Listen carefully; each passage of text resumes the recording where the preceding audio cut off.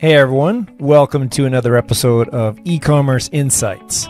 I'm your host, Scott DeGrossier, founder and CEO of Wicked Reports, the world's leading marketing attribution platform for e-commerce, especially those doing lead generation.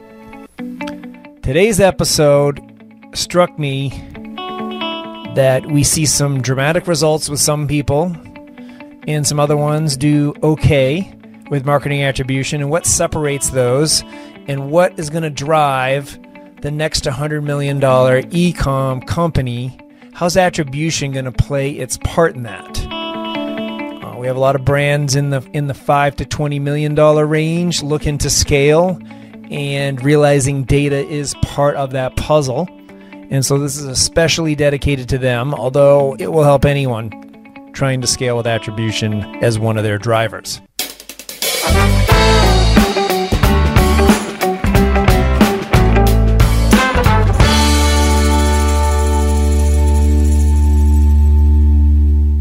The first big thing for me, which I'll write on my interactive whiteboard in back of us, the first thing that's jumped out over and over again, and it shows with our, like over $1 billion we've tracked in this particular model's revenue, which isn't in the ad platforms. So that's how I know it to be effective. Oh, first of all, if we're getting the attribution part, the overall concept of it is cold traffic takes time to buy. And if a brand understands that, that's a start.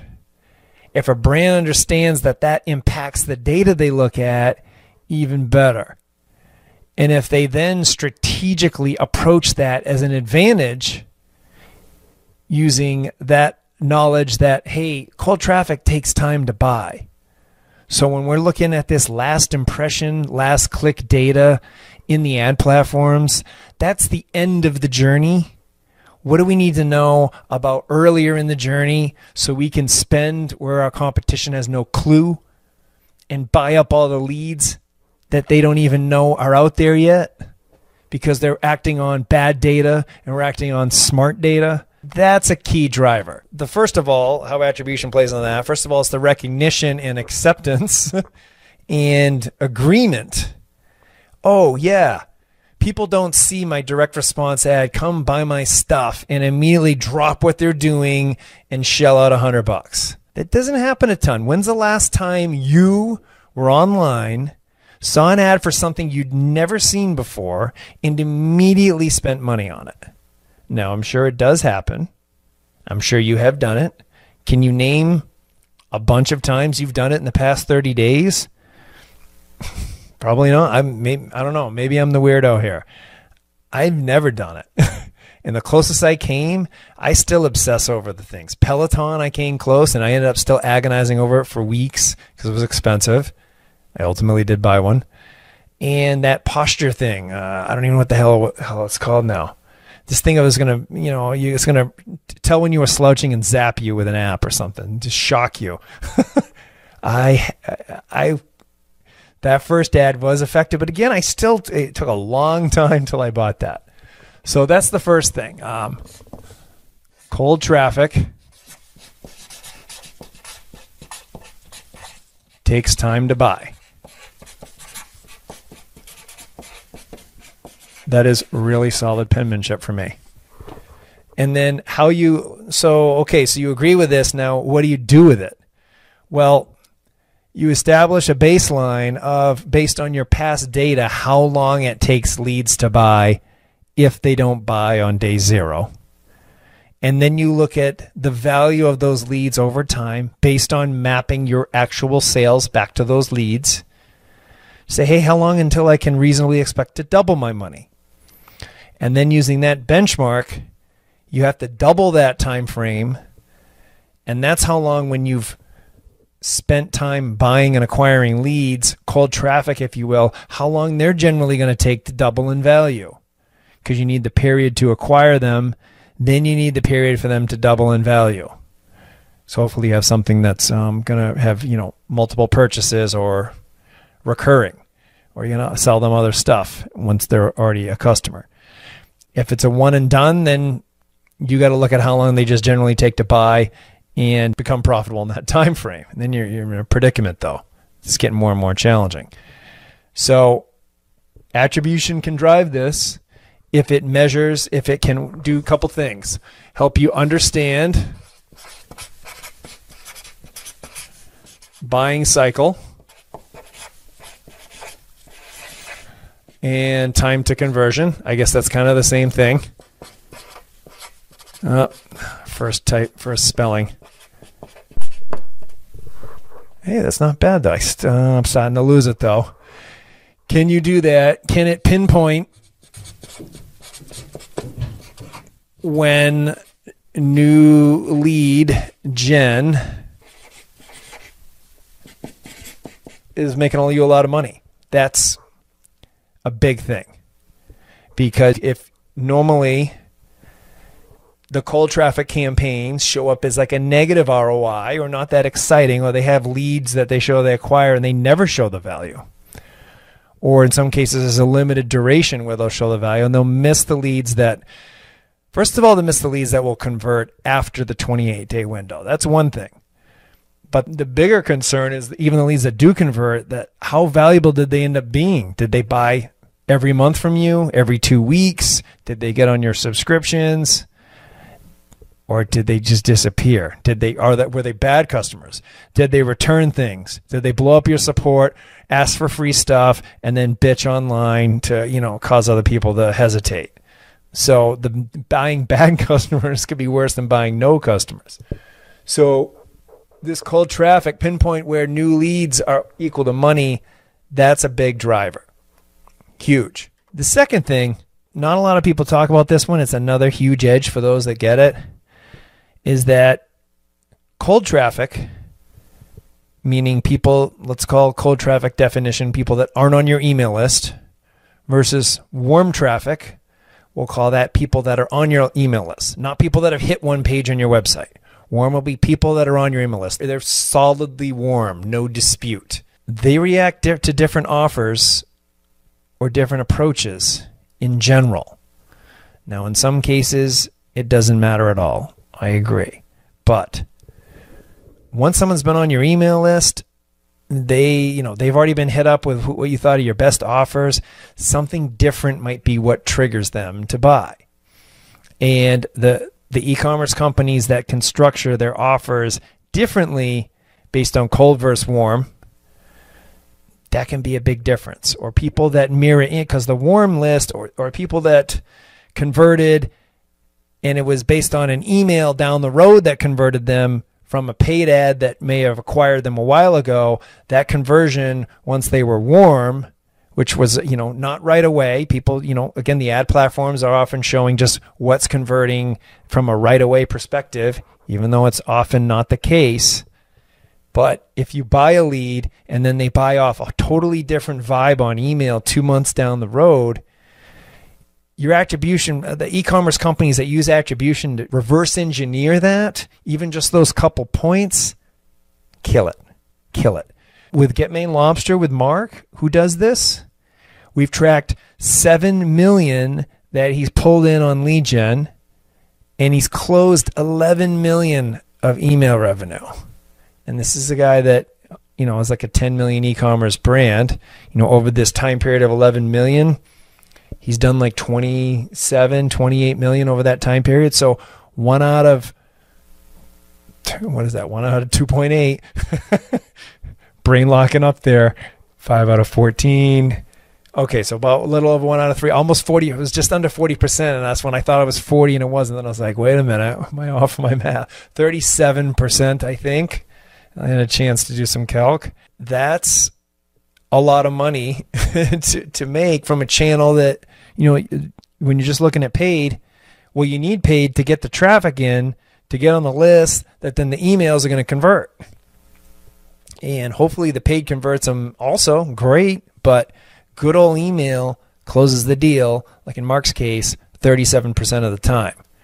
And when you're talking a $10 million company, that's what, 3.7 million, 20 million, that's 7.4 million. You need to know which emails closed which leads, because it could be the leads you're getting off Pinterest love to buy off some Pinteresty type email, whatever that is. I'm not good at marketing. I just know how to track it. Whereas someone that was really high search intent from Google just give me the damn deal. I don't want to hear about your life or anything. The Facebook leads, this is in Mark's case, I can say, like to sometimes hear about his life blended in with an offer and the homesy family vibe he's given off in the emails. So connecting those dots is a big edge. So I'm going to call this cold versus warm. Lead conversion to sale conversion. Which this could be email. This might be paid, but could be email. And this could be lead paid. Writing's starting to go to crap. That's all right. For the intel, still good, hopefully. And so think about all the emails you're sending, all the ads you're running, all the platforms. Just as an aside, you need auto tagging. We auto tag Google, we auto tag Facebook, we auto tag most email, we auto tag organic. And we have a simple string for snap and pin. We do our best to make it easy for you to have accurate data. Because if you have more to do, more tagging, or, you just manually this and manually that and manually that. I'm old school now. I've been doing attribution for 20,000 hours. I've calculated it. And the more I say, you just have to, if there's a couple of ands in that statement, trouble is afoot at the Circle K. And that reference just dated me to Bill and Ted's, by the way. So we don't want auto tagging as an aside. But that's a big one for e-coms. I paid and then I emailed. So that's where the multi-touch is very valuable, because you can say this touch that got them in and the touch that made them buy, different platforms, and then the general characteristics of that journey from starting from paid. When you can say, hey, show me when the Facebook offer came in on the buy one, get one, and they didn't buy right away, what makes them buy? And it might be email, might not be, but I mean, let's just use email, often the case, 1 out of 3, 1 out of more than 3, 37%, what type of email is working? Because then when you go out to do more paid lead gen, you got to remember that and have those, the new leads of your future, got to get the old emails of the past that converted these other leads. You don't want to just send them you want to stick with what works until it doesn't work and just scale it. And then when it doesn't work, then you move on. The third thing that these e-commerce are going to benefit from, and I know people are trying to make this move all over the place, Disney, Apple, subscription LTV. Why everyone's moving to it? Why did Microsoft move to Office being LTV? I've been paying them $7 a month for Office since, I don't even know. I don't even remember. $7. 4 years maybe. So I paid like almost $400 for Office, and I'm forever going to pay them because I still like Office. I use Google Sheets a ton, but I just like having Office just in case for Excel. Subscription LTV. And so e-com everywhere. The companies that are doing the subscription LTV, we have people coming in now, supplement companies, food companies, cosmetics. Everyone's figuring out a way to do subscription. They come in with like $500-600K a month in subscriptions.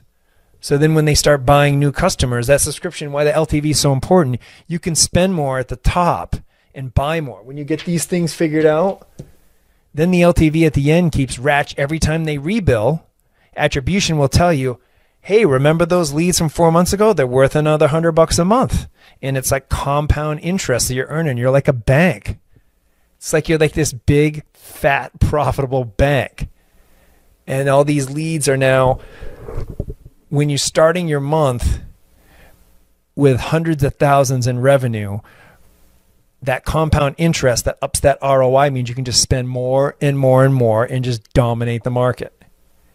Because as long as the leads are still hitting your benchmarks and converting as fast as usual at the same value, hey, in a couple months, they're now worth triple. And then that compound effect keeps happening. So if you're the media buyer or you're the agency doing this, you can go to your brand, or if you work for the brand, you go to your boss, be like, hey, this month, that $500K we're billing?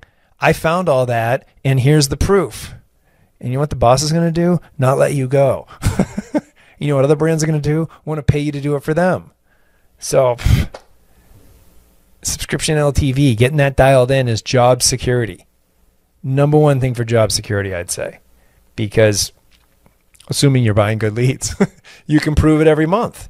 And then also, if you have a campaign that's buying leads that's trending positive, but isn't totally ROI positive, you can calm down a panicky boss that always wants immediate results by saying, hey, look, this $500,000 in subscription revenue that's billed this month was from me, and I got it from campaigns that took 20 days to get profitable, as shown in this data.